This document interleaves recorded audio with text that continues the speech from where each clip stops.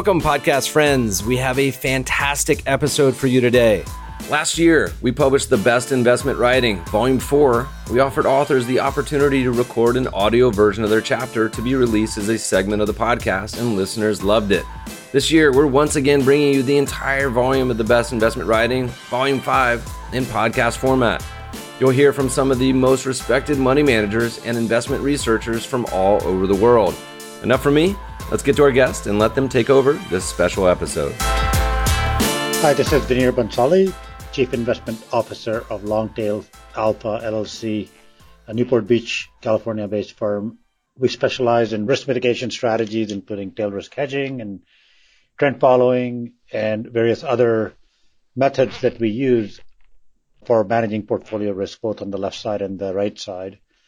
I've written a number of books on the topic, and today I will discuss our paper, Diversifying Diversification, Downside Risk Management with a Portfolio of Insurance Securities. This paper was published in the Journal of Portfolio Management, and it was Jeremy Hold'em, who was a research strategist here at LongTail Alpha, and myself. Our key findings are the following: that many securities and strategies such as gold, Swiss franc, bond futures, S&P 500, index put options, trend following, they all work for risk mitigation, and different people emphasize the importance of different strategies and securities. Some people argue for trend following being the best strategy. Some people argue for left tail hedging being the best strategy. We take a very democratic approach, and our approach is that perhaps all of these tools in the trade should be used for managing risk without necessarily preferring one over another at all times. Of course, pricing does matter, and pricing makes a difference. When things are cheap, when insurance is cheap in one asset class or one type of strategy or security, it should be used. So what we did here is we set up these different instruments and went back and tested it over a 50-year history. First, we verified that each one of these strategies mitigates risk. And then what we did is we also ran a optimization strategy with a portfolio of these securities and an equal weighted portfolio where we didn't do any optimization. And what we found is that even without doing a lot of optimization, being democratic and open-minded about these securities and strategies actually allows portfolio posture quite a bit. We call it diversifying diversification. So instead of arguing about what strategy is the best one to use, we should think of diversifying all of our diversification strategies. Now, that's even more important when it's impossible to forecast the future, which it almost always is, but today even more than ever. Instead of focusing on one insurance or risk mitigation strategy, we believe all of them should be used without a lot of reliance on hindsight bias or picking one that shows up as really good in backtesting but doesn't necessarily work, out of sample. Now, just to give you an overview of the paper, stock markets are very high, and they've been rallying for quite a bit, and investors are quite worried about a sharp pullback. So they're looking for diversification. Today, fixed income doesn't do very well because interest rates are quite low. In many countries, rates have to go negative for diversification. Duration has been in a backtest a very good risk mitigation strategy. It's just that looking at the environment in the next few years, where inflation could become a real problem, it may or may not be the best type of strategy used for diversification. So collectively, we call these securities insurance securities, and we do the risk mitigation problem in two steps, basically repeating two steps in a systematic manner. First, we look at each insurance security by itself and see what its risk-return profile is in isolation. And there's a table in the paper that describes all the statistics over the last 50 years, including return, volatility, drawdown, etc. And then we do it in the portfolio context, where we don't just look at each individual security, but we collect them inside of a portfolio and do the analytical exercise, both optimized and non-optimized, on the convexity that this portfolio delivers.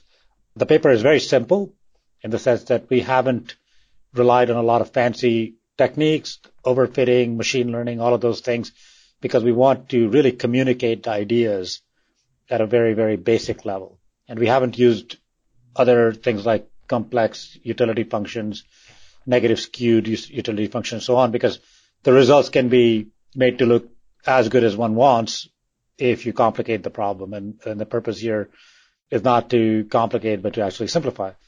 So our insurance security universe consists of S&P 500 as the underlying instrument, and as mentioned before, the Swiss franc, Japanese yen, gold, U.S. long bond futures, a simple trend program, and a left tail S&P 500 put option strategy. The data starts in the early 1970s, so we've got about 50 years of data. Now, each one of these strategies has a rationale on why it might be useful. The put option is simply an option, so that's clear. You just protect against downside. Swiss franc and yen typically perform well, or have historically performed well, when there's a flight out of carry trades, because those are low-yielding currencies considered to be safe havens. The Swiss franc still is, probably the yen isn't anymore. Gold, again, in today's vernacular, Bitcoin might be called digital gold, but gold and other instruments like that are a place where people have gone traditionally, historically, for many, many thousands of years to keep their money safe. And then duration, as I mentioned before, benefits from diversification response when the stock market is falling. So each one of them has a rationale, but each one of them also contributes depending on levels and the kind of episode that people are insuring against. The trend following aspect of this is slightly different from all the others. Trend following is a strategy that has a long history, essentially momentum across asset classes, which is, in a sense, option replication, but also it goes philosophically to a very important aspect of markets, that markets don't always mean revert, that they can trend, especially when they're trending, the bounds of mean reversion can break down and markets can directionally move quite a bit. Option volatilities in our paper are all derived from the implied volatility surface.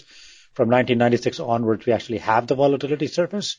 Prior to that, we have backfilled it using a structural model, which is relatively close to how these options would behave. Further details, obviously, are in the paper. In Exhibit 1 and 2, we describe both the realized returns as well as the convexity profile. And then we do some polynomial fits. And one of the most important things to us that comes out of this paper is that the more reliable a security, an insurance security is, for example, a put option, typically the more upfront cost you have to pay. And that's very simple, and you can understand that in order to be reliable, for instance, buying home insurance or fire insurance, you want to be provided with that insurance from someone who can be relied upon in that event. And put options and the S&P 500 index are probably the most reliable way of hedging downside risk on the S&P 500 index, because it doesn't suffer from the basis risk that might come from diversification, etc.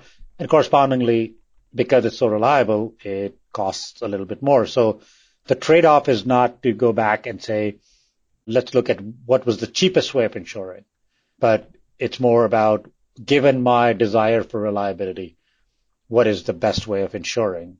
If I want things to be less reliable but cheaper, of course I can go and buy something else that's cheaper.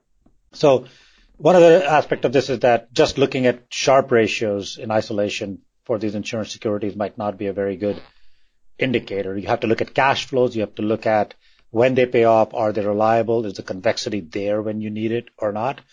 And obviously there's a price for that convexity, both the size, the magnitude, and the reliability of that convexity.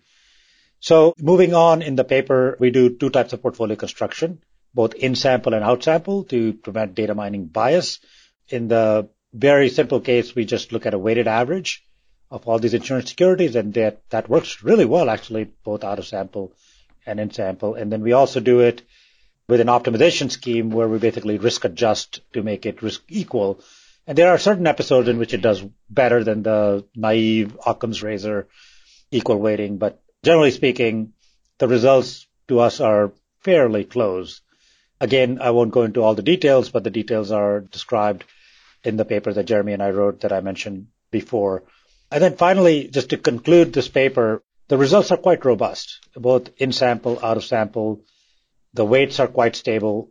And we just believe that the upshot of this approach is that people should take the risk mitigation and diversification problem in a very simple and straightforward manner, which is what are all the tools that are available in the marketplace?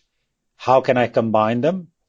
And does the combination give me a lot of faith in the reliability and the delivery potential of these different types of hedges?